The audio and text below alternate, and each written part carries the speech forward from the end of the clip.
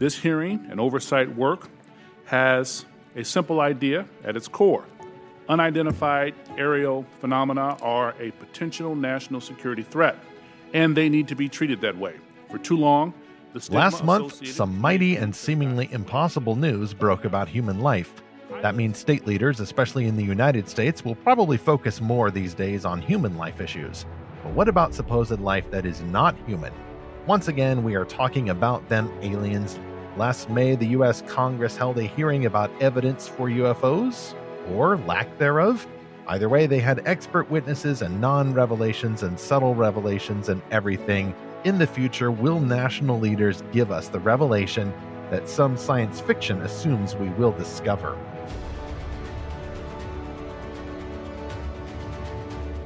Welcome aboard Fantastical Truth, the podcast from lorehaven.com, in which we explore fantastical stories for God's glory and apply their meanings to the real world Christ calls us to serve. I'm E. Stephen Burnett, Lorehaven's publisher, author, speaker, the pop culture parent, all the rest of it. And today I am the solo captain of this unidentified flying object. And this is episode 119. Will Congress disclose the UFOs our favorite alien stories ask us to believe? As I said, I'm flying solo. Zach is out of town. He's not taking an airborne conveyance. I think it's a family trip going on. Both of us are actually going out of town, taking turns through the month of July in this year, 2022. So the format will be interrupted, not by any blank episodes this coming month, but you may get just me one episode. You may get Zach one episode. We may have a rerun. We may have a clip show. Who knows? You got to save money sometimes, but we are still working to bring you the best of Christian-made fantasy and in-depth explorations like this one. This is the latest entry in our Armies of the Alien series. It's kind of a series within a series here on Fantastical Truth. Zach is usually the captain there, and you will hear him in our interview because we are bringing back Colin Sammel, a guest previously on the podcast, to deal with the more recent news we had going on with this hearing in May. Zach knows more about it. I know more about our first sponsor for this episode, which is Oasis Audio. For more than 20 years, Oasis Audio has been creating audiobooks from many creators. Now they are the top publisher for Christian and inspirational audiobooks in America. Just this year, Oasis also acquired Enclave Publishing. They are helping to create not only more of these Christian-made fantastical novels, but audio versions of all of these Enclave titles. What other tales can you find in the Oasis world? Try the Classic Starts series of adaptations from great literature, or seek out Edgar Rice Burroughs' classic Tarzan series, or Frankie Peretti's The Cooper Kids Adventure series. They even have the Boxcar Children mysteries and even George MacDonald's Fantasties. That's the book that we at Lorehaven are exploring in July 2022 for our next book quest in the Lorehaven Guild. That should have already started by the time you hear this episode. To find these stories, visit oasisaudio.com and be sure to follow Oasis Audio on social media like Instagram. You can get all those links in our show notes. And as always, you can also go to lorehaven.com/podcast sponsor. From there, I hear a strange sound and some weird theme music that we're not allowed to play here because of copyright. Let's go introduce our guest, Colin Sammel. Colin Sammel has just touched down by way of transportation over a black triangle. He has been the pastor of Great Basin Reformed Presbyterian Church since April 2019.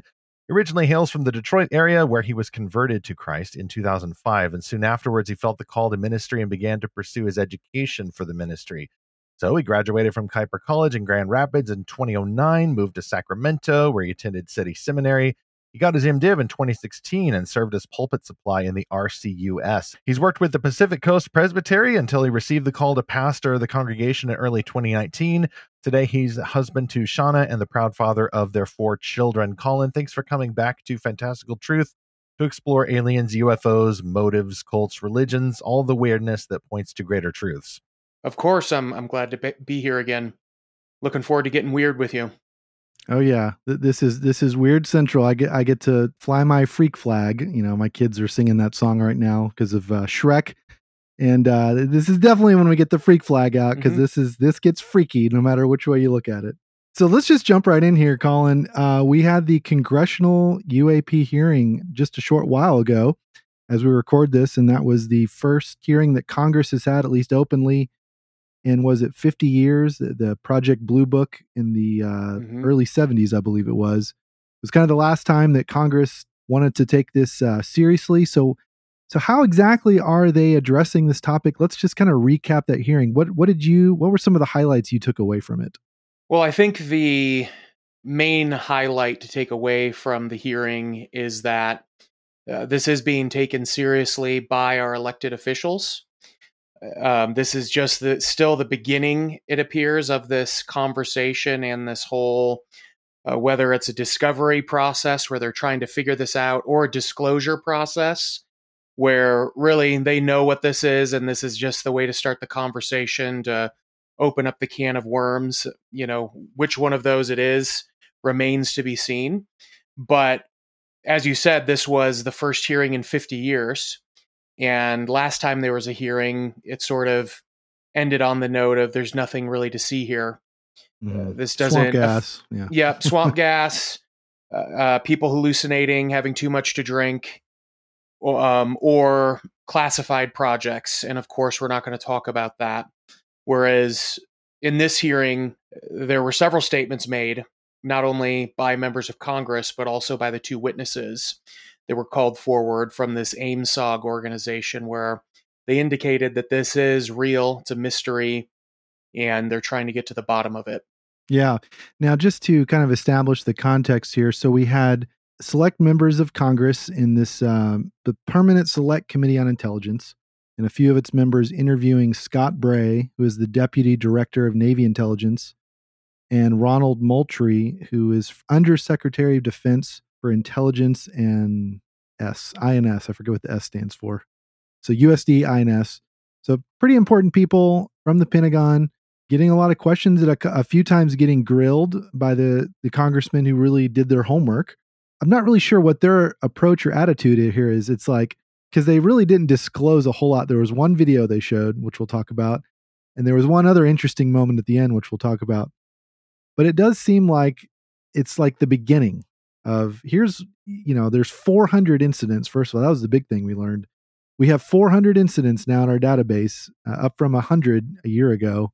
And are they disclosing that these are all aliens, or are they saying, "Oh, we're just getting started investigating these"? Like, it's kind of confusing a little bit. But yeah, they showed one video which had one frame of something weird fly by a Navy fighter jet that looked like a flying sphere or cube or something. What did you think of that moment of the hearing?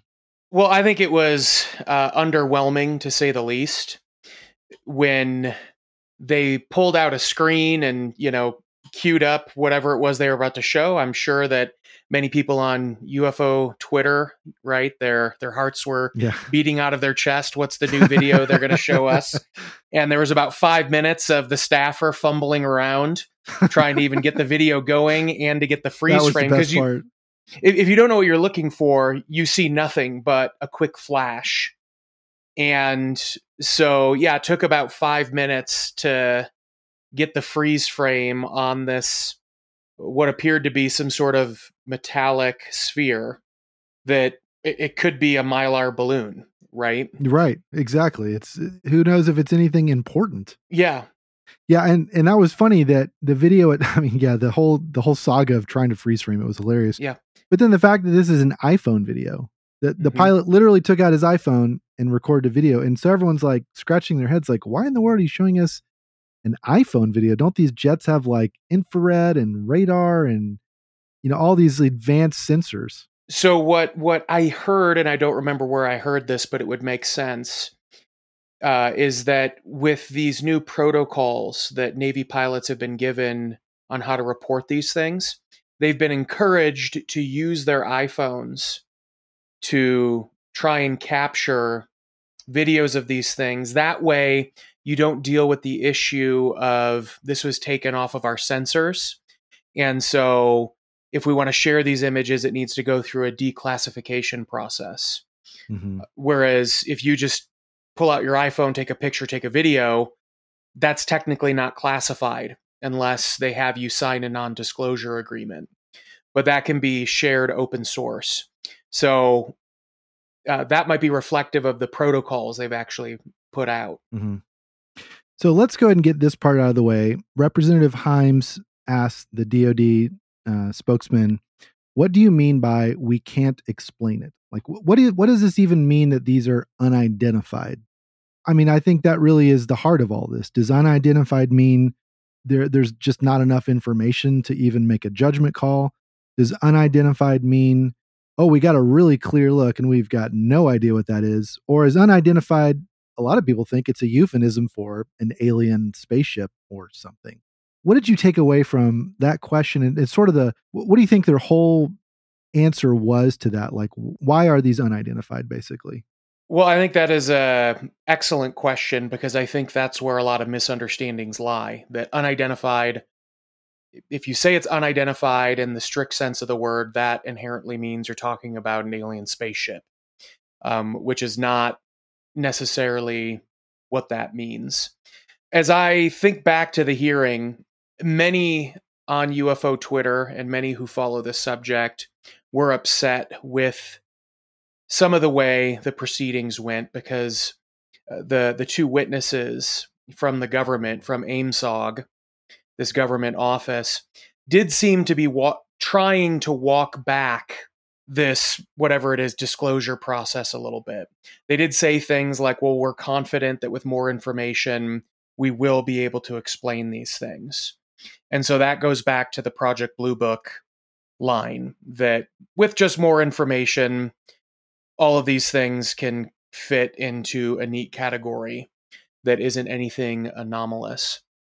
And so I can't remember exactly what the answer was to that specific question, but I do think that was the general tone of what they were saying to Congress. But there's a couple things that we need to keep in mind with that answer, why they would say that, and also some other things they said that contradicted this idea that they can just explain these things away.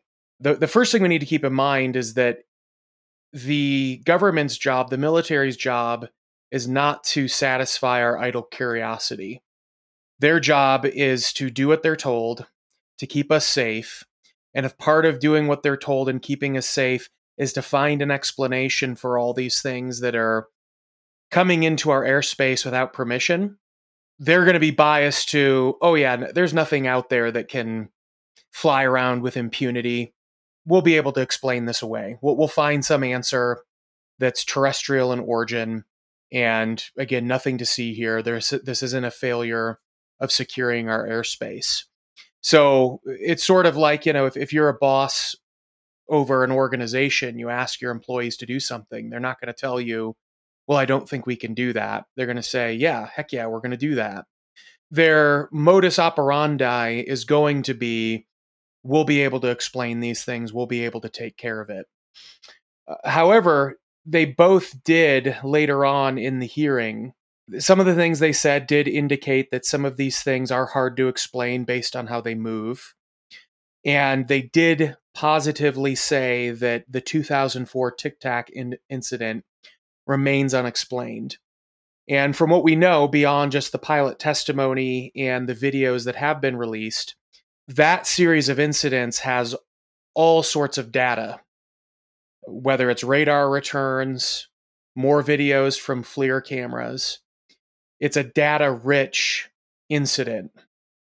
So they have all the data they need about that 2004 incident, and yet they're saying they still can't explain it. So that was them lending credibility to the idea that some of these things, where we do know a lot about what happened, we don't understand and we cannot explain. So there was a bit of a contradiction in their answers, very similar to the report from last year. Right. Yeah, it does kind of wiggle back and forth between some things. The interesting thing to me is someone, this was Representative Christenforth, asked just clearly, are these physical objects? And I believe it was Bray said, yes, many of them are. And so, right there, it's like, okay, we're kind of cutting through. Are these just anomalies on the radar? Are these just things that pilots are seeing? And he's like, no, these are actual things. Again, that's no conclusion you can draw from that. These are actual things in the air, and they're 30,000 feet in the air. they're being measured by multiple sensors. But early on in the hearing, I think there was a key line from Representative Crawford, who basically just took them to task and said, this is an intelligence failure, you guys. Like, forget about finding aliens. Why don't we know what these 400 things are? Why are we getting these blurry images? I believe his quote was, the images we see are challenging. And I think that just very politely kind of captured this frustration that just normal people are wondering, like, why do you guys not know what these things are that are coming over our country, that are, like you said, invading our airspace? Shouldn't we kind of know what's out there? Like, just assume these are Russian or Chinese. Like, isn't that important? Right. Just the very human side of this was very interesting to me. There's this attitude of, oh, we will explain this because we are the dominant military in the world. Nothing's going to get past us. And yet here they are kind of caught a little bit embarrassed by this, aren't they? Yeah, and I do think that really what it comes down to is a question of sovereignty, right? We are the dominant superpower. If anybody should be able to secure their own airspace, it should be us. And our current worldview framework of understanding things is a humanistic one. Man is the measure of all things, and the society that dominates all other societies and technological progress and cultural advancement, they are the measure of all things. Right. And so we don't want to admit that there could be other things out there that show, whether it's technological advancement or some abilities that go beyond what we can comprehend, especially if it appears to be something intelligently controlled and not just some strange, hyperphysical, natural phenomenon. That would fundamentally challenge our worldview and our claims of sovereignty, that we're in charge here. Well, that's what makes me wonder whether, in the grand eternal scheme of things, the micro outline formed by the divine novelist, that's what makes me wonder if perhaps we're seeing a recurrence of a pattern that begins even in the Old Testament, where God, in his sovereignty, is allowing strange and often weird events to humble empires. You're constantly getting, for example, the Philistines, who are the mightiest nation on earth. And then in the book of 1 Samuel, they're being humiliated by weird accidents in their temples, plagues of tumors infecting their cities, because they have gotten too big for their Philistine britches, and they've stolen the Ark of the Covenant. Later on, you have multiple invading armies in the nation of Israel who are struck with madness. Like, how many times is it in the Bible where the narrative just suddenly exclaims, oh, and by the way, the enemy armies of Israel just for some reason started fighting each other.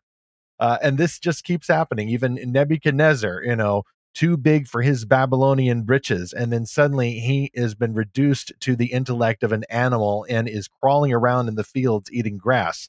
This is not to say that America equals Israel or anything like that. I don't go for, America is the new Israel. We've inherited the promises.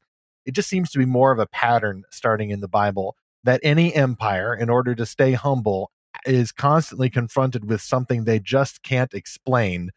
Something that keeps them humble, or that ought to keep us humble, rather than assuming this humanistic impulse, as you mentioned, Colin, that, well, we're the top nation in the world. We ought to at least be able to identify anything that crosses our divine national airspace. Colin, you said the really key word there, sovereignty.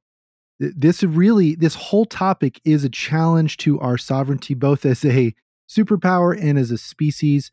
There's I brought this up a long time ago, and I think when we first started covering this topic, there's a Professor Alexander Wendt who gave this TED Talk about this UFO topic. And he says that the idea that we are the apex predator and the apex species and the apex, government and nation state, that's actually what makes us so afraid to look into the UFO topic, because what if we discover something superior to us? What if we discover a technology that an adversary has that we can't explain or work against? What if we discover an extraterrestrial or supernatural or just some natural thing that we have no idea how to defend against it or to outmatch it? It's a really fascinating talk that shows exactly how just the human arrogance plays a part in all this. So that kind of drives the debunking or just the dismissing. And there's some other factors at play we'll talk about. But one very interesting thing that Scott Bray said multiple times in this hearing was, we will answer that in the closed session. So, the DoD has some more answers than they're willing to say publicly. And some of that is about, sources and methods, right? They show us the iPhone videos in the closed session. They show the radar returns or the FLIR videos because they don't want to show that to our adversaries, on C-SPAN or something. The places that he said this were really interesting. Krishnamurthy asked him, has studying UAPs altered our own technology? Bray said, we'll talk about that in the closed session. So it's like, okay, so there's some serious research again that they've done to this, but they don't want to talk too publicly about it. And you can understand the national security reasons, but are we afraid to look into something that might be superior to us and afraid to admit to the world that we just don't have any answers? Well, I think that's exactly what it is. And I think it's a fundamental challenge again to the modern worldview that man is the measure of all things. And even to go back to Stephen's observations about things in the past, whatever this phenomena is, whether it's angelic or demonic, I sort of group demonic under angelic because demons are simply fallen angels. I think sometimes we forget that. We sort of group it in with images of little creatures in red pajamas with pitchforks. And we don't realize these are simply angels that have turned against God and are seeking to lead man astray. Whatever it is, it's all under God's sovereignty. And as Paul tells us, right, Christ has triumphed over the principalities and powers. And so he is ultimately sovereign over angels, both fallen and unfallen. And so if in his sovereignty he wants to judge and humble a nation, by even making or allowing, to be more specific, these evil powers to mess with us, that's his prerogative. So whatever's going on spiritually behind the scenes, if we do understand this to be a spiritual phenomenon, it is a fundamental challenge to the modern secular worldview. And this whole idea that we've left fairy tales behind in the past. If you still want to believe those things personally, that's fine. But then next thing you know, fairy tales are showing up at your nuclear weapons storage facilities and switching them on and off. That completely undermines everything that you've built your civilization upon for the past few hundred years. So you have no choice but to cover it up. Yeah, well, and that was the key takeaway from Representative Tim Burchett from Tennessee. Mm-hmm. He's a big proponent of government disclosure. He's been on a lot of podcasts talking about that. And right after the hearing, he said, the cover-up will continue because they do not want to own up to what these secrets are. Now, you mentioned the incident, I believe it's the Malmstrom Air Force Base, where these UFOs showed up, turned off the nukes, and around the same time they were showing up in Russia, turning on the nukes, according to the stories. So, this is something that's happened around the world. China is now studying these incidents. They've had their own encounters. So that, this is a thing going on around the world. Again, it's something that is challenging all of human sovereignty. But the interesting thing was to hear Bray and Moultrie kind of deflect, like, oh, we've never heard of that. Are they telling the truth there? We don't know, but they apparently haven't looked into it. With Bray and Moultrie, that's his name? Yep. When that question was brought up by, I believe it was Representative Gallagher, the way they looked at each other going, have you heard of that? No, I haven't. Kind of reminded me of the two troublemakers getting pulled into the principal's office. Yep. And so I'm not accusing them of lying, but if they were, they really looked like the high school kids who got called out and... Did you? No. What are you talking about? That's just sort of the vibe I got from them when they answered that question. It looked a little suspicious. It did. Yeah. Well, and right on top of that question about the UFOs and nukes incident, Gallagher, and this is kind of the big topic I want to talk about today. Mike Gallagher asked, are you familiar with the Wilson memo, the Admiral Wilson memo? We'll talk about that in a minute. We'll spend our kind of middle section talking about that. But that was such a weird moment. Here is this story about this UFO lore main story, and there it's being entered in the congressional record. And yeah, the way they looked at each other and they're like, oh, we've never heard of this before. And it's like, I mean, this is like the biggest topic on UFO Twitter is this memo for 3 years now. So I guess they don't go on Twitter, and maybe they're too busy for that. But I found it so interesting to see this guy, Mike Gallagher. I've never heard of him before, and now he's been on all these podcasts talking about it. And his theory is that these are time travelers, right? Wasn't that on the Pat McAfee show? Is that where he shared that? Yeah, and McAfee lost his mind when he said that. He called it the Terminator hypothesis. Oh, there we go. And yeah, both the hosts seemed like they were quite taken back by a congressman saying that. Which, right, 5 years ago, your future in politics would be questionable if you were saying these sorts of things publicly. Well, why don't we just dive into what that memo is all about here? So what is the Admiral Wilson memo? How has it become so central?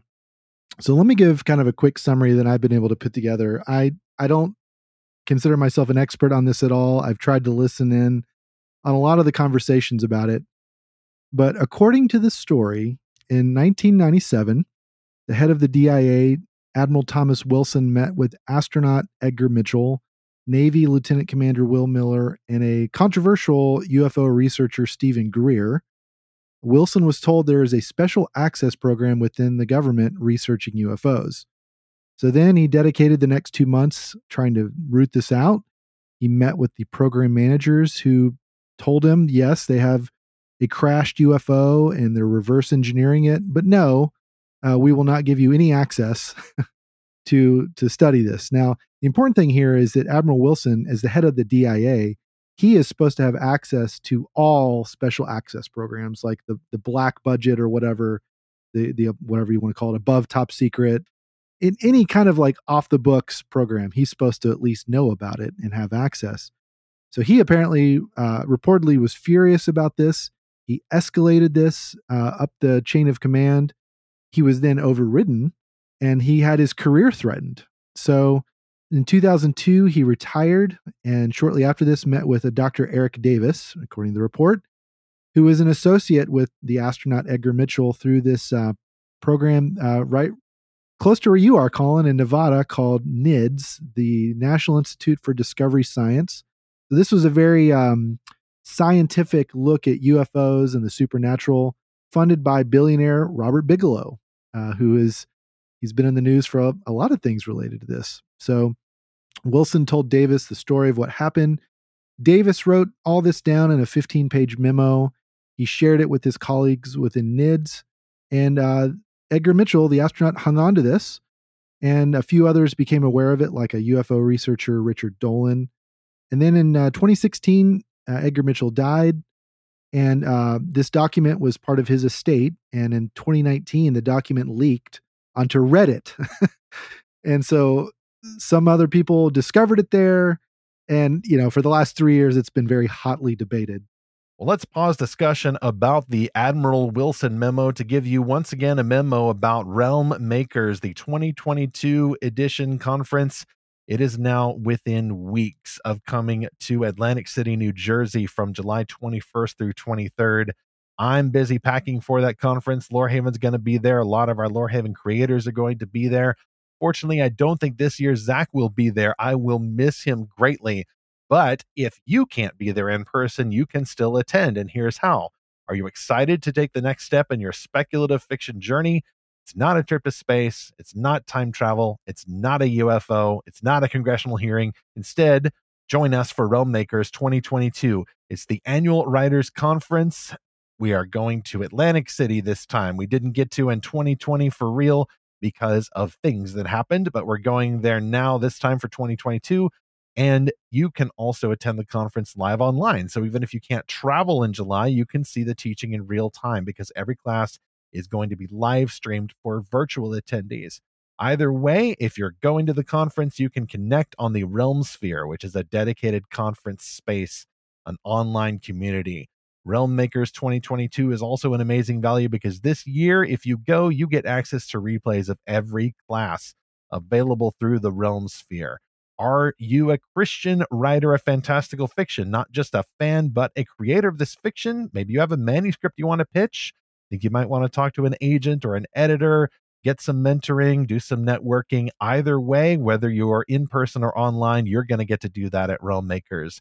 Register today. See the link in our show notes for episode 119, or you can go to our lorehaven.com/podcast sponsors page. Anything I missed there in the summary of this document, or the kind of the lore of this incident, Colin? No, I think you hit on all the key points. I think overall what the document, if it's real, which I think it is, but in this whole subject, you never know where intentional disinformation has been snuck into a real document. You never know if there's another agenda at work, but I, for the most part, think this is a real document. The what this really shows as far as the lore goes is this whole idea that there is a black budget world that's above top secret, which is something that Stephen Greer, whom you mentioned, has always maintained. That people like Hal Puthoff, who's been big in this disclosure movement, Kit Green, all the TTSA people, they may be inside the government researching this, but they're similar to you and I, and that they have an interest in this subject. They know it's real. They have access to more information, but they themselves are trying to figure out what's going on, and they've come up against this deeper layer, right? Kind of like a deep state, where core information, whether it's reverse engineered technology, crash retrievals, all of these things are being held in the hands of private corporations. And so many maintain that these men who've kind of led this public disclosure process, what they're trying to do is rally Congress and other members of the government to get these secret access programs back under congressional control. Mm-hmm. And so if the Wilson Davis notes are real, it lends a lot of credibility to the idea that that's what's going on. And if that is what's going on, I think every American citizen should say, yeah, we have a right to know these things are going on. If there's technology that could benefit all of us, some private corporation doesn't have the right to squirrel that away from the government and then keep it to themselves. So it has huge implications, but it really does justify that part of the UFO lore, the real deep Men in Black type stuff. Mm-hmm. Yeah, and we're going to talk about that in a little bit. Huge implications. And the interesting thing was to hear how Representative Gallagher even addressed this. He said, he brought up the memo, he gave a short description of it, and he asked, the Pentagon witnesses, can you tell me if this is even true or not? Like, I'm asking you, the experts here, should I just throw this away? Is it just internet fiction? Basically, is it just a story on Reddit, or is it actually pointing to something? Now, the interesting thing is, Dr. Eric Davis, who supposedly wrote this, he has never denied that he wrote it. He's been interviewed a couple times. He's essentially alluded that yes, it is a real document, or that I think all he's committed to is that this did come from Edgar Mitchell's estate. So then it's like, well, how did that get in an astronaut's collection of documents? Well, they work together. So that's how he got it. That's the simplest explanation. Now, that's all that we can really say for sure, because Admiral Wilson has been asked about this. He's still alive, and he flat out denies it. Now, the interesting thing is in the supposed interview, he tells Davis, oh yeah, if anyone ever asks me about this, I will absolutely deny it. So then that kind of feeds the conspiracy angle, for lack of a better term. It's like, well, we know it's real because he says it's not real, and so this is where I'm like, I don't know what to think of this. A few other data points in this whole history with the Wilson Davis notes give some credibility to the idea that something's going on here. First, from my understanding, Admiral Wilson did say that he did meet with Stephen Greer and these other researchers, which supposedly led to him going on this wild goose chase, trying to get access to these special access programs. So he has said that meeting did happen, but he sort of downplayed it. Okay, I met with some UFO researchers. I talked to all sorts of people. They said some interesting things, but I told them that, even if there was a program, I wouldn't go trying to ruffle feathers about it. So the meeting that supposedly led to him going on this wild goose chase that he then reported back to Eric Davis about, which is the dialogue that's recorded in these notes, that did happen. There's a couple other things too about the notes that, you can triangulate some data points that, okay, this does seem plausible that this happened. But I think not only Admiral Wilson's denial, but Eric Davis refusing to comment. If this was complete nonsense, why wouldn't Davis just also deny? Right. So Davis just says no comment, don't want to talk about it. And Admiral Wilson's doing exactly what he said he would do in these supposed notes, which is deny everything. One last thing. In 2021, I believe this is the article, New York Times did a article on the briefings that members of Congress were getting behind closed doors. And the title of the article is No Longer in Shadows, Pentagon UFO Unit Will Make Some of Its Findings Public. I believe that it is that article, although it might be another one titled Why the Truth Has Not Always Been Out There. It's behind a paywall, so I can't read it. It was the summer of 2021 where in one of these articles that the New York Times did, they quote Eric Davis and basically imply he was one of the people that briefed members of Congress, and he mentioned technology not made by human hands. And that is lifted straight from the Wilson Davis notes. That's a line, technology not made by human hands. That's a direct quote. So we're not talking about the enemy nations, anything like that. Like that is the actual phrase, just to reiterate. Yes. Yeah. It is not. Okay. This has nothing to do with foreign governments. It's technology not made with human hands, which is the closest you can get to saying it's alien. We don't know what other dimensions, other solar systems, but intelligent beings who are not human. Not to throw you off too much, but how would we be able to tell by looking at any theories from either of you? How would we be able to tell by looking at technology, oh, something else made that, and not a cow with a crowbar, like something that obviously has to be sentient enough, technologically aware enough to make a flying ship? This is tied in another topic I don't want to get into a whole lot, but it's the Bob Lazar story. So there's this gentleman that's been on the Joe Rogan podcast and some other interviews. He says he worked at Area 51 on secret, flying saucer technology that was crashed and retrieved, and they're trying to reverse engineer it. And basically what he said is that this is something we can't even understand. It would be like taking a 747 and giving it to George Washington and say, here you go, this will help you win the war against the British. And he just would have no idea how to make sense of anything in that. This is before we had electricity for one thing, and before even people had the idea of flight.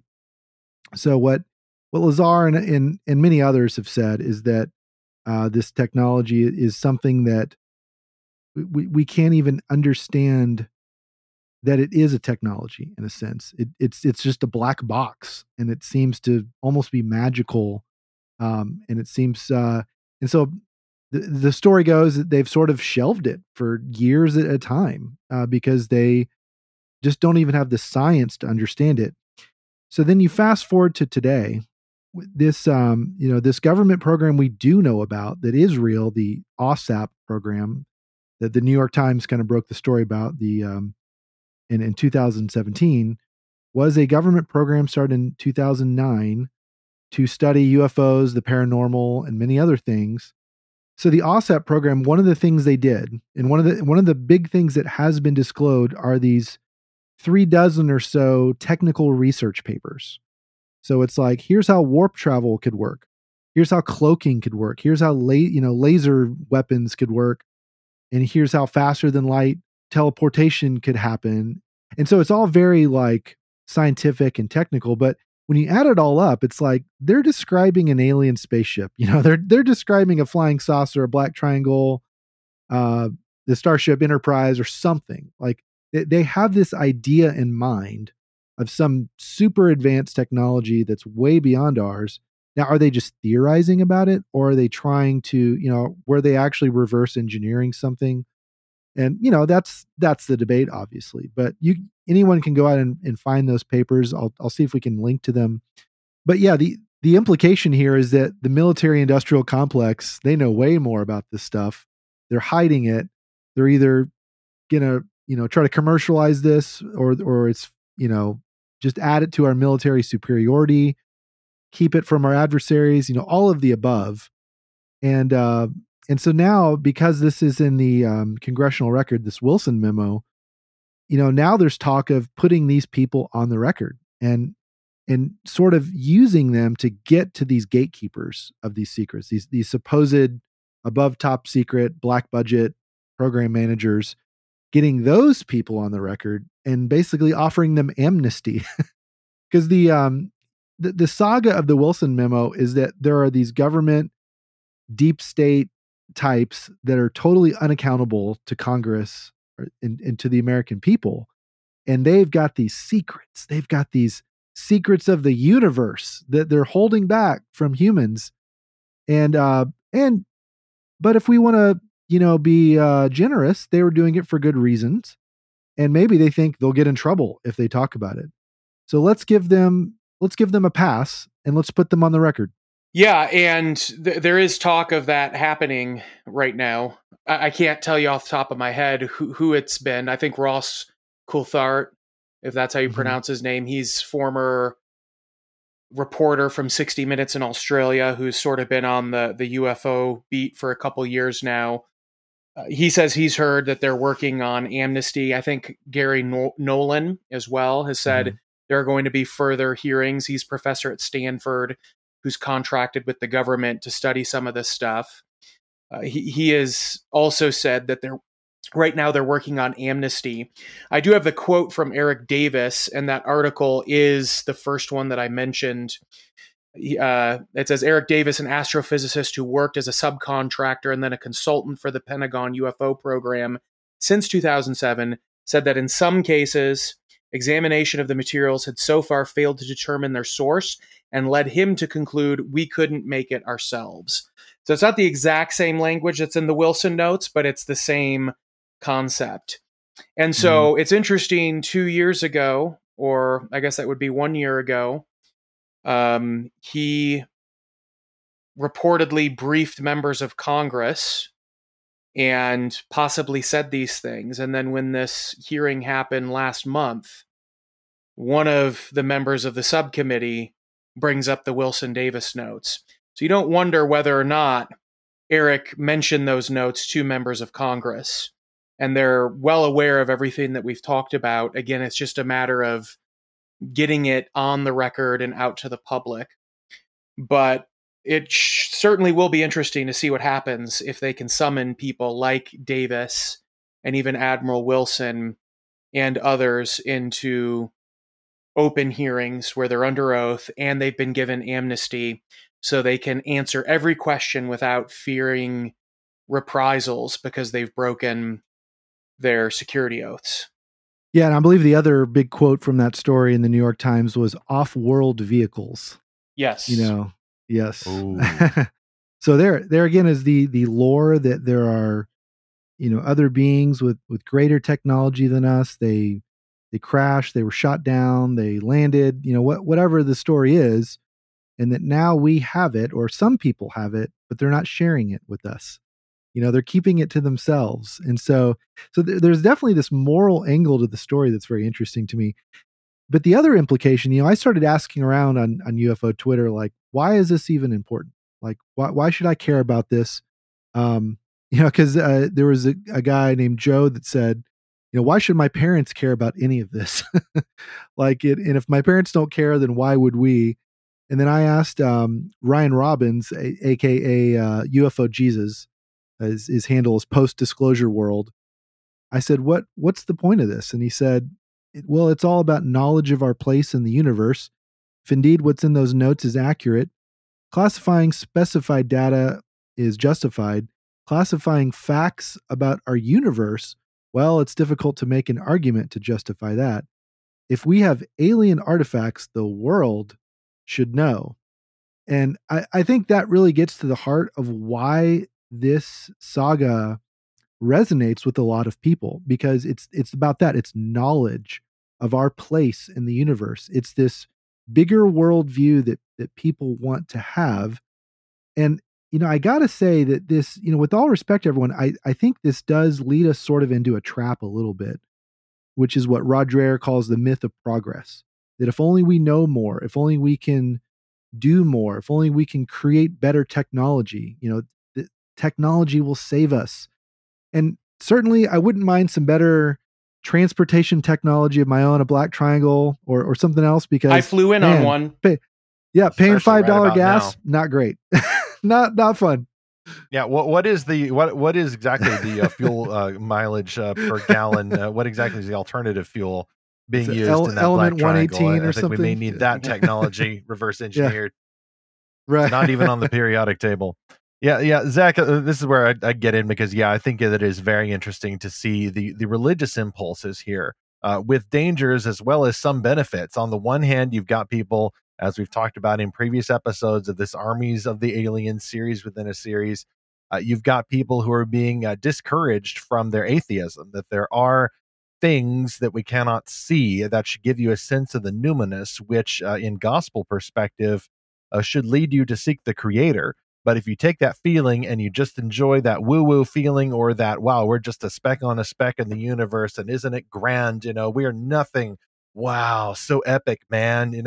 If you end with that kind of thought and do not honor the creator, then you have just wasted a possible gift of God, the gift to break your emphasis on self and break your denial and break your materialism. And instead, you've just gone in for the feels and the emotions and the excitement of the chase, rather than chasing the origin of those gifts to their giver. Yeah.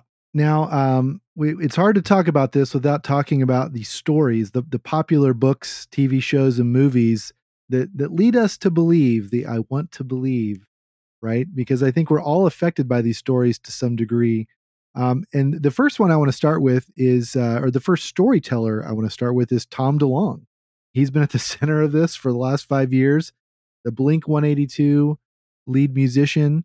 And now he's got this other band, Angels and Airwaves. But, he was the one supposedly that met with General McCasland, the head of the Wright-Patterson base, very important to UFO lore, where apparently according to the lore, the Roswell crash saucer was taken to.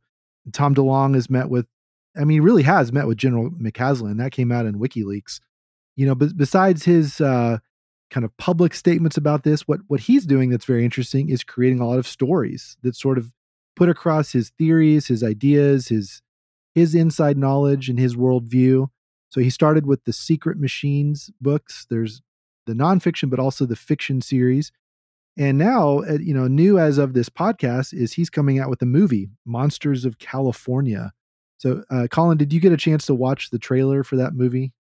Yes, I did. Yeah. What did you think of that? What's kind of your summary of that story, and what do you think about it?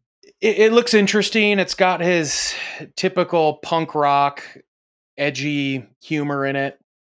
And it sort of seems like a fusion between Stranger Things and, right, like the X-Files. There's going to be some overlap with UFOs, but then other strange paranormal things. And then there is that element where he said he was going to be doing this, mixing the story with real life. Because in the trailer, then somehow they encounter some Navy guy who starts telling them about ATIP. And I don't know if the government people are trying to tell them to back off from whatever they're investigating. But it does seem to be that fusion of fact with fiction, which is exactly what he said his strategy was going to be going forward, and how to use TTSA to be a mechanism for disclosure. The overall quality, it looks like it's good, but it's not going to be a major hit, I think, at the box office. What I did hear a couple weeks back, I don't know if it was last week or the week before, he reopened opportunities for people to invest in TTSA and announced that basically Legendary... To the Stars Academy. Yeah, To the Stars Academy, just to be clear, that's his company.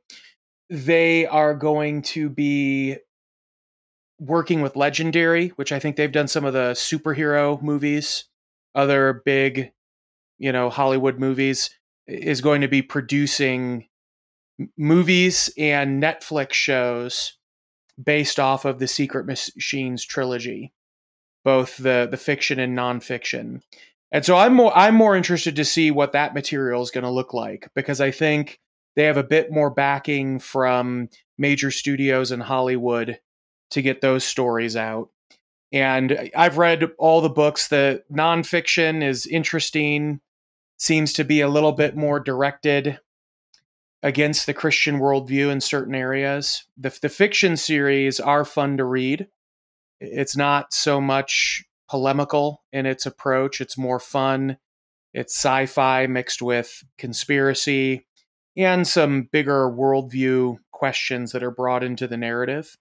I think what we do need as Christians is we need Christian storytellers who are willing to take this fascination with sci-fi and with conspiracies and with this subject and tie it into a biblical worldview. Lewis, I think, is a great example with the Space Trilogy. I still think the Space Trilogy is a good alternative on how to think about these things in comparison to, the stuff others are putting out.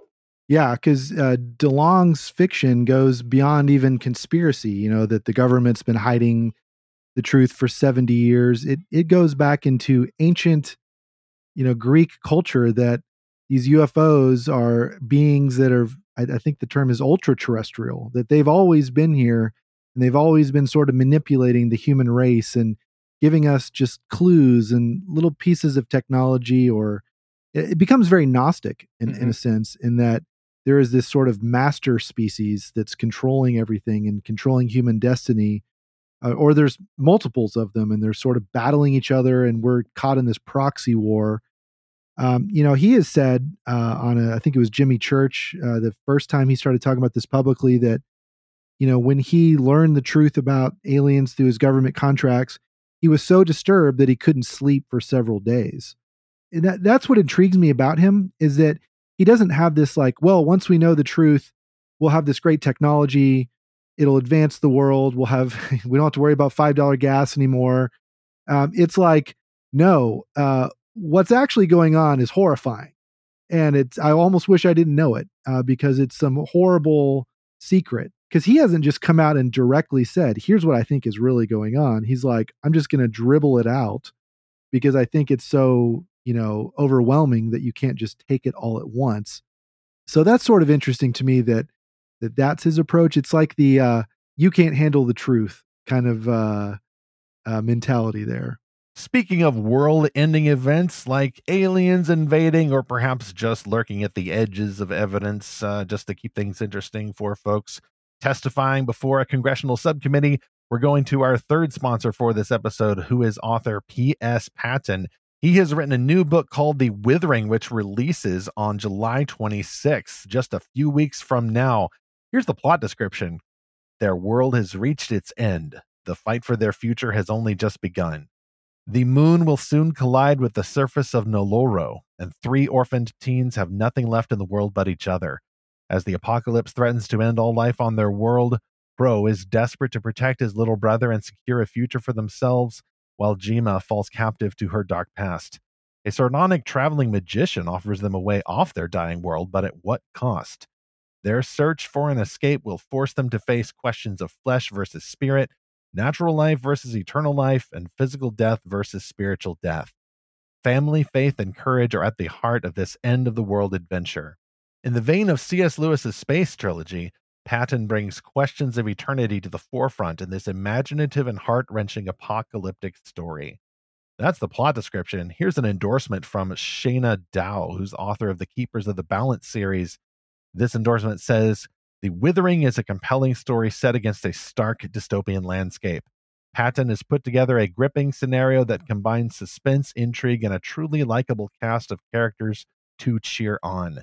The Withering isn't out yet, but it is available for pre-order now, and the book launches on July the 26th. You can get more info, of course, in the show notes for episode 119 right there near the top of the page, or you can go to lorehaven.com/podcast sponsors. Tom does intrigue me as well, because if you look at the things he posts on Twitter, he's certainly antagonistic to the Christian worldview. He doesn't hide the fact that his mom is a, Bible thumper in his view, that he was raised in an evangelical home, and he clearly doesn't have good thoughts about that upbringing. What's your new term for that, Stephen? Not the church back home, but I'm trying to go a little bit more polite. I'm now trying, I'm at least taking for a test flight the term church insecurity. In foster care, one of the things they warn you about is kids who may have grown up with food insecurity. And so you need to make sure that they know from your signaling and just by keeping a fully stocked pantry that, hey, this is a secure environment. There will always be food available, more than you know what to do with. You don't have to hoard food.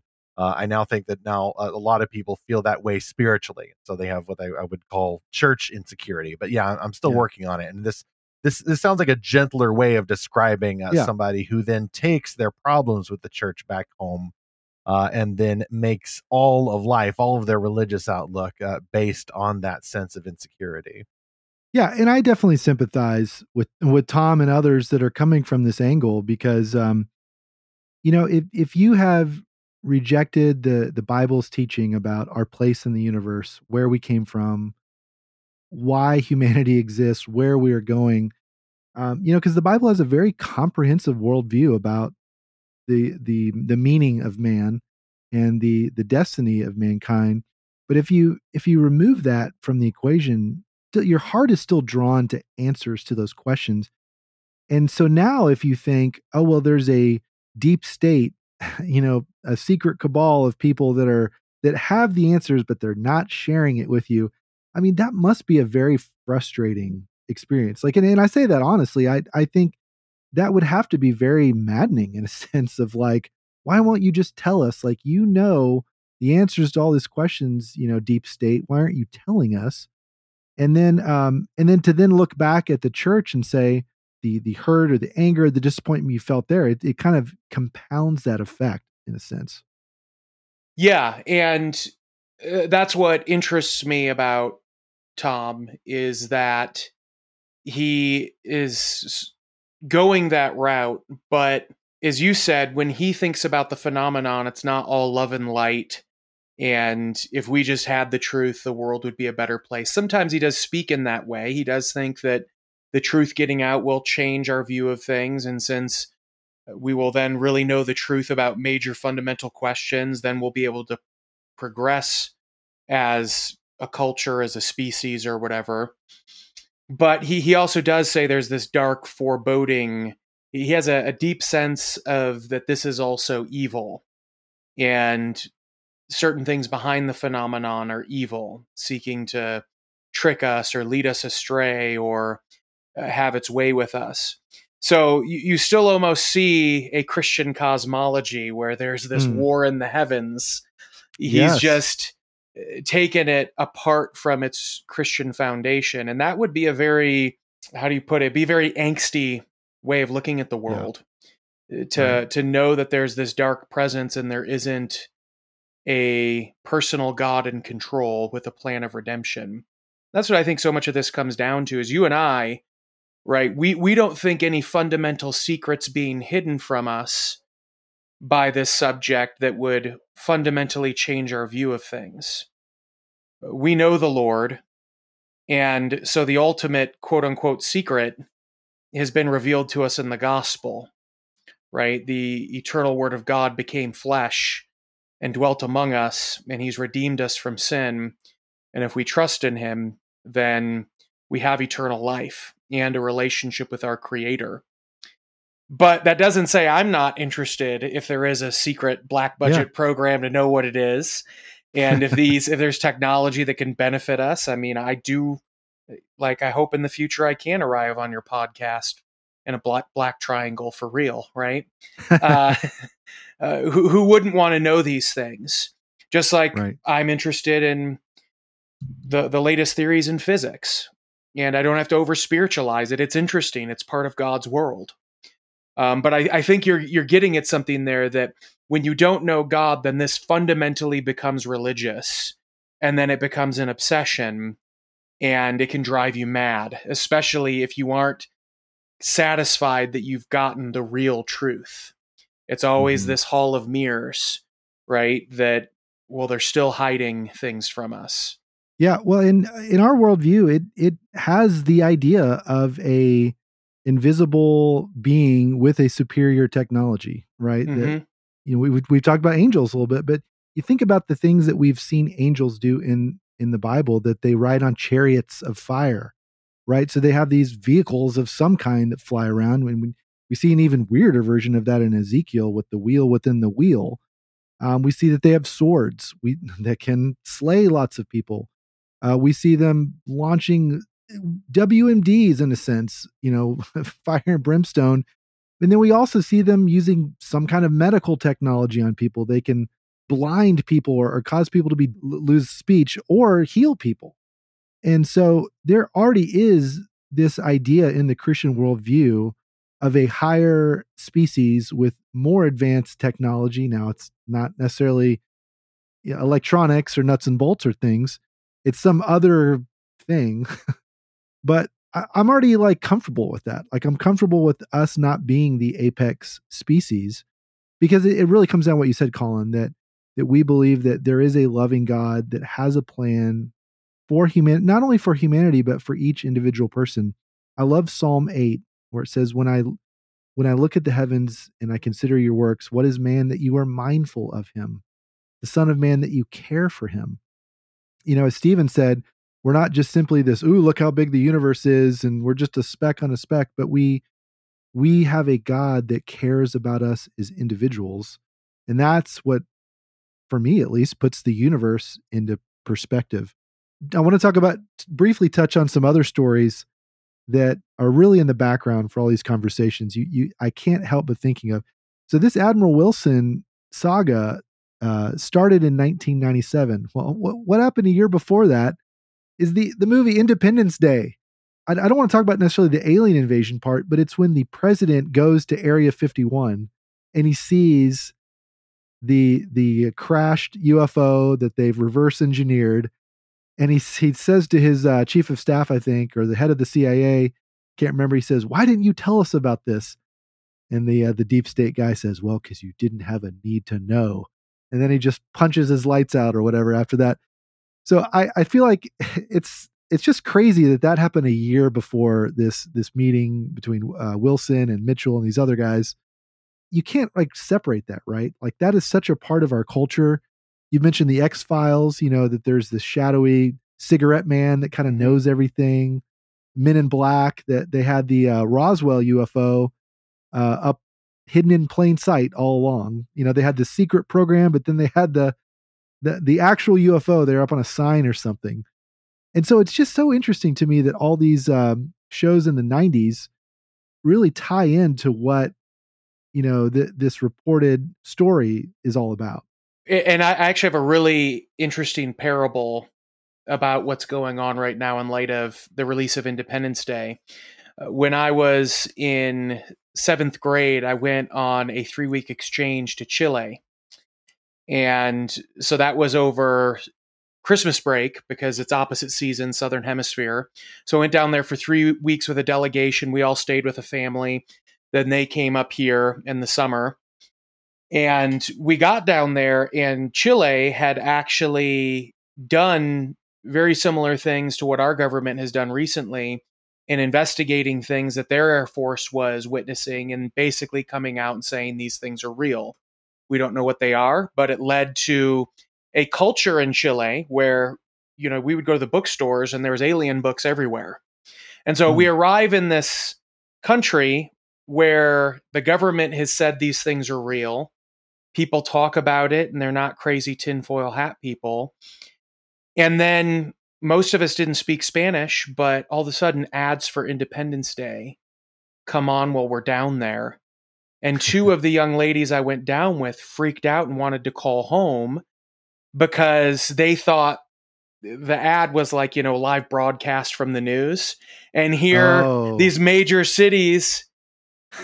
Oh, wow. So we got a little War of the Worlds radio effect. Okay. Wow. These major cities are being incinerated by these huge flying saucers after we just arrive in a country where, they're talking about UFOs being real. And so they had, that War of the Worlds effect where they were freaking out for a moment until their host family explained that's an ad for Independence Day. So that even goes to show where, fact and fiction can blend together and then people's minds go wild. Well, what's about to happen next?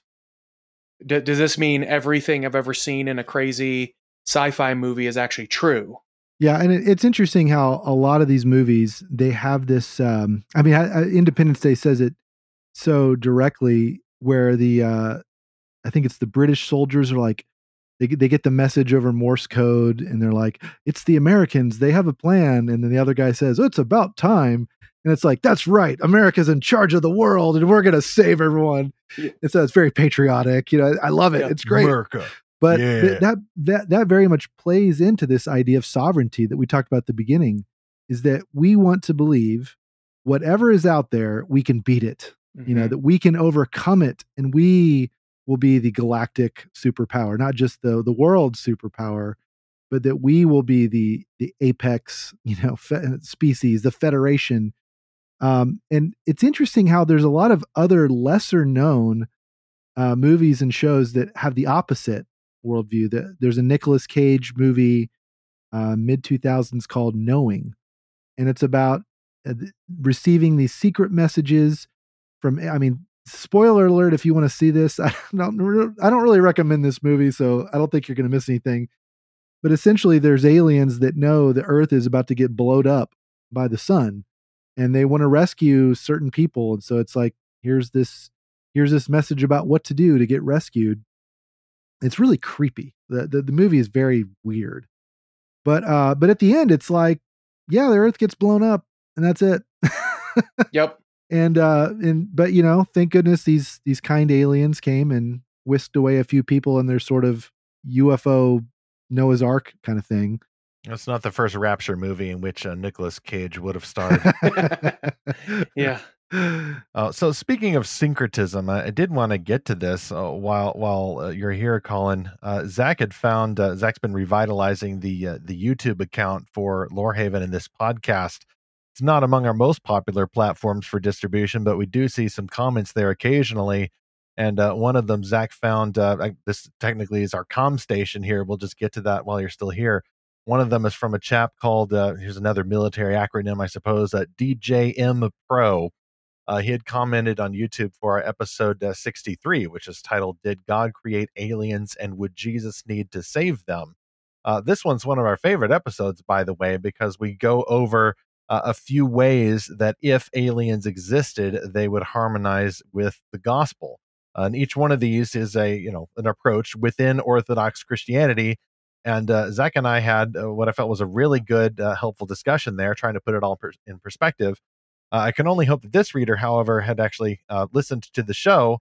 Nonetheless, he or she said, quote, "You both haven't watched any of the videos or looked up the case files where people have seen UFOs and had contact with aliens. Do the research. I'm a Christian, and there is aliens living among us. Do the research. God created the universe. Aliens built the pyramids. Aliens are not satanic or demonic. God created everything, aliens included." End quote. If I may, I don't want to sound pejorative here. I want to respect our listener and thank you for listening if you did. But that to me illustrates another danger of this, not just a godless attitude that sees aliens in some kind of a savior role, either that or an attitude that sees aliens as a threat that will unify humanity and then we'll get to grab all their technology and use that against them. Yay, America. The third threat that I see here is what I can only describe as syncretism. The Bible apparently is all about aliens and not about, Jesus Christ and his mission to save fallen, dead in sins men and reclaim his world. Aliens are living among us. They built the pyramids. Like some of this, I think it just, to me, this illustrates why this topic has so many dangers, and this one is the syncretistic danger. And I think that's an artifact of the fact that whatever's going on has been kept secret. And so if you're not releasing the facts and good information to people, they fill in the blanks. And then their minds go wild. If you even look at the Enlightenment period, right, when science was first developing, all sorts of cults and secret societies were exploding at that time because of the revolution in knowledge and our approach to knowledge and technology. And so things today, right, that we take for granted and we don't see it as being any sort of significant thing to the Christian worldview, like heliocentrism, the fact that the earth goes around the sun. Well, that was a minority position, and most people who did hold to it were part of these mystery schools and secret societies. And so if you were someone who is interested in wanting to study whether or not the earth revolves around the sun, as a Christian might go, oh, are you into that weird stuff? Are you a heretic? It's like, no, this is a scientific question. And then once the science was settled with good information, no one even remembers that the first people who were making a heliocentric argument were part of these, Renaissance pagan revival cults. And so I think anytime you have either knowledge that's hidden or obscured, or maybe a culture is going through a paradigm shift, people's minds go in all sorts of crazy directions. But I think as Christians, we can have epistemological confidence that God's sovereign over everything. We're going to stay grounded in Scripture. We're not going to reinterpret Scripture in light of what people supposedly think is going on. And then we can face reality as it is, right?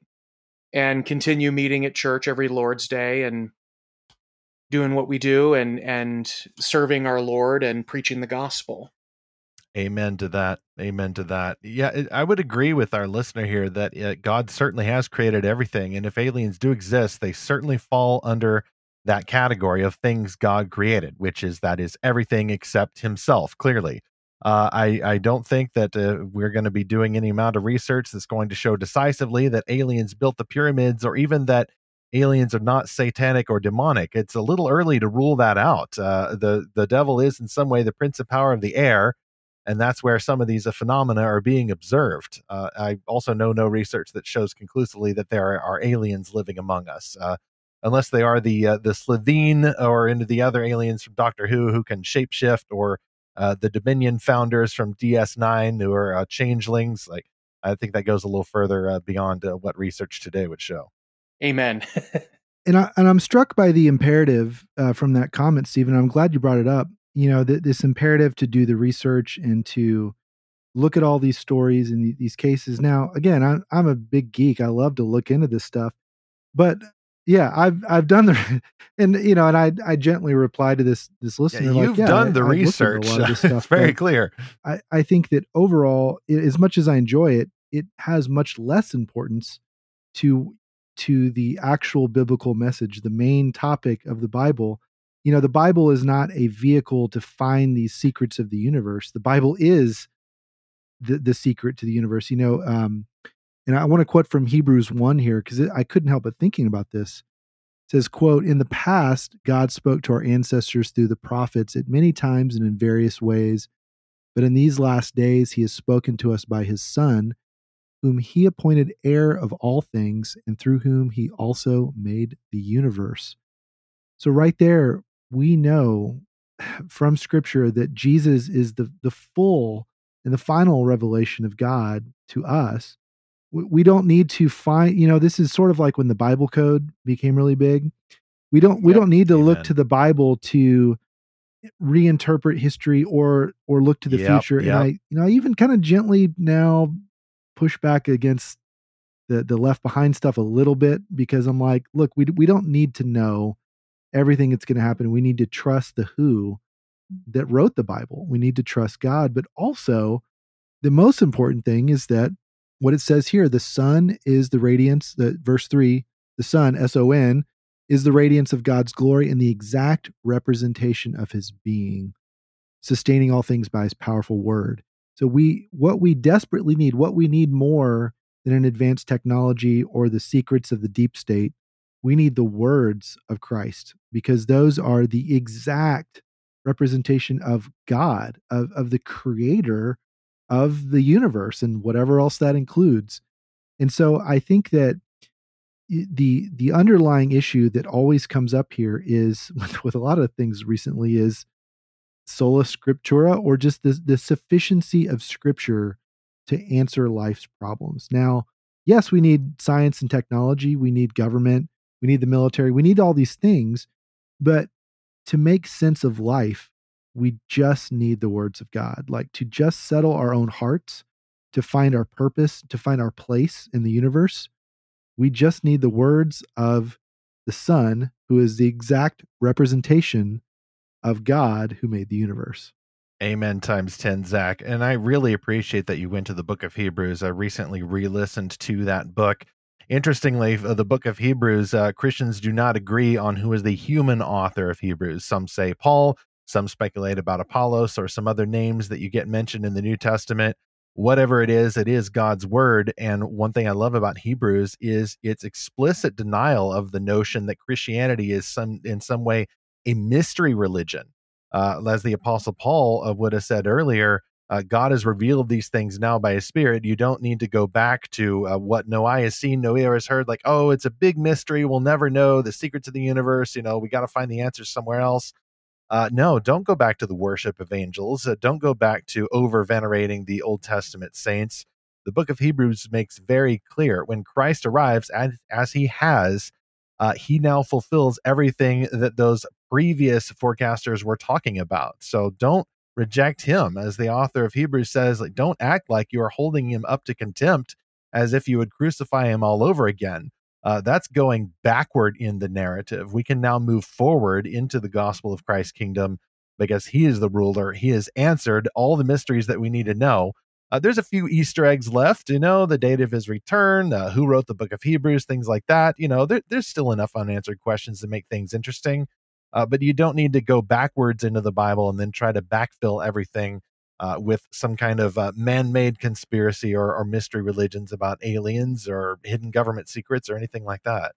Well, Colin, it's been great talking to you about this. I hope the cover-up will not continue. I hope that there will be a little bit more substance from Congress or whoever, because, it's like you said, it always helps to kind of know what's going on, and it clears things up, and it's fun to talk about.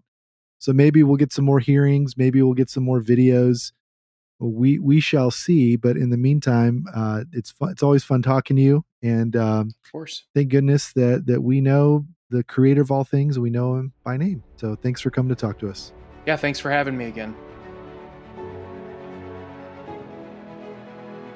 I really enjoyed that discussion. Zach, what about you? Zach, oh, he's not there. He got abducted again. Familial obligations strike once more, leaving me here flying this ship solo. As you heard, I was less talkative in that interview, and that is just because Zach and Colin know their stuff. I'm here maybe with you having all kinds of questions about what is going on, what happened in this committee, what are all these acronyms, who are these people?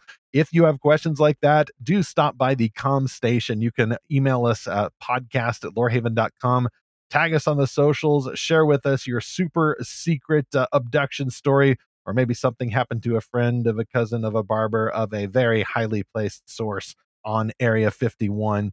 Well, yes, there is a Fantastical Truth YouTube channel, rather a Lorehaven YouTube channel.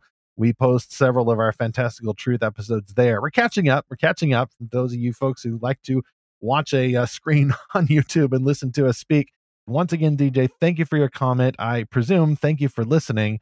I think Zach has certainly proven that, yes, he has watched the videos or looked up the case files. Zach knows his stuff, even if I don't. Zach has done the research. And moreover, we have done our research, we hope, based on scripture. I can affirm a few things you said there. God did create the universe. If aliens exist, then that would mean God created aliens one way or another. But I would say that the jury is still out on claims such as aliens building the pyramids, or even the claim that aliens are not satanic or demonic. In every situation, are you sure? Aliens are a mythology that people believe, whether or not they're based in fact. And surely we know that because the devil is real, the devil will use any mythology, any fairy stories that people believe in any religious movements to take attention away from God and point attention to himself. He's not just out there scaring people. He is trying to lure people with his disguise as an angel of light. And the scripture specifically warns that Satan's going to look to you, or his demons are going to look to you like something beautiful, something marvelous that's going to fulfill all of your hopes. I think it could be dangerous to suggest that aliens are not satanic or demonic ever. I think that's too much of an overstatement. We don't know. There may be some cases where, who knows, maybe it's a real alien, or maybe it's a demon pretending. It's just unwise, I think, to conclude that that absolutely cannot happen. But again, if aliens do exist and God created them, and I think that there were human beings that built the pyramids, though. I'm pretty sure about that one. But again, I really appreciate the comment. I do think, though, this leads me to quickly bounce off and remind myself, if not you all, just some of the dangers of this topic. That doesn't mean we're going to shy away from it. I think we're in episode 5 or 6 of the Armies of the Aliens series here on the podcast. But it is a dangerous topic simply because it can lead people into distraction. I don't know what else to call it. The main purpose of the Bible is not to reveal the secrets about aliens or the other race out there that God has created on another planet or in another dimension. The Bible is absolutely focused on Christ's rescue of rebel, spiritually dead human beings for his glory. If you get distracted by the other creatures that might be out there somewhere, I think you're failing to focus on the main theme of the Bible and reading stories with respect for their author's intent and for the discipling that we get from these stories in order to glorify God. That is our purpose here at Lorehaven. That's why we explore the alien topic, not to discover some secret knowledge that's hidden in the pages of Scripture, but to discover the gospel that God has revealed, that God has made plain. In 1 Corinthians, the Apostle Paul writes, "What no eye has seen, nor ear heard, nor mind had conceived, what God has revealed to them, this by his Spirit." That's a rough paraphrase there. Don't stop at verse 9 there, as if God is still holding something secret. He has revealed his gospel to his people, everything we need to know in order to know Jesus and to worship him and to have our lives changed now. He has revealed that to his people by his Spirit. There are no secrets in the Bible that we don't need to know, and we don't need to be distracted too much by even the alien topic, as important as that is. Meanwhile, at Lorehaven this week, you can explore our continuous podcast series within a series called Armies of the Aliens. You can get that link in our show notes. If we didn't talk about that one alien-related thing that you really wish we had talked about, go in and look at that series. You will almost certainly find that we have addressed it there in that series. You can also hear one of our recent episodes, 105, about the novel Maxine Justice, Galactic Attorney. That's the most recent novel that we've explored, in this case, joined by guest author Daniel Schwabauer, who wrote the book. The book is about aliens. Aliens are in the book, but in this case, they are not invading. They are not building the pyramids. They are, in fact, corporate saboteurs. A very different kind of invasion there, and they tend to do their alien nonsense in the courtroom instead of in the abduction chamber. You can get that link in our show notes. What if planet Earth was invaded by hostile corporate aliens? Subscribe to Lorehaven. It is free to subscribe. You get the email updates for any category you want, new podcast reviews, articles, news, and of course, access to the Lorehaven Guild, our exclusive community on Discord, where we've just started a new book quest for July for George MacDonald's Phantastes, the classic fairy tale romance for men and women going back to the 19th century, actually. George MacDonald, big influence on C.S. Lewis. I'm really looking forward to this one. Next on Fantastical Truth, once again, I'm going to fly solo, and I don't even have Zach and or a guest in the interview this time. This is what I'm planning, is an episode about freedom. I'm still coming off the Independence Day enjoyment. Freedom. We all say we believe in freedom. I haven't seen anybody out there saying, boo, freedom, down with that sort of thing. But how does the Bible define freedom? And how do Christian fantasy fans find this virtue reflected and challenged in our favorite fictions? Now that my co-host Zachary Russell is taking to the free roads this July, I'll have to take over the studio, and I will launch a solo show. I'm going to focus on Galatians 5:13, one of my favorite verses about freedom and responsibility, which brings to mind another quote from another hero, and that's one that all heroes must follow. With great freedom comes great responsibility. Meanwhile, perhaps you've been abducted by an alien. Perhaps you found the secret alien truth in the scripture or in the notes from a congressional subcommittee, or perhaps even on Twitter. Maybe you found some really interesting stuff. I would just urge you, make sure that you keep that in perspective. Yes, it can be absolutely fun to figure this out, either theologically or by going over the evidence from military pilots and the videos and all of that. My caution and my encouragement is simply this: just make sure you keep it in perspective. God has given us the desire to seek out this knowledge. It is his job to reveal it to us if there is anything to reveal. And I have no doubt that regardless of whether the U.S. Congress wants to disclose anything, God will disclose to us everything we need to know in his time as we continue to seek and find his fantastical truth.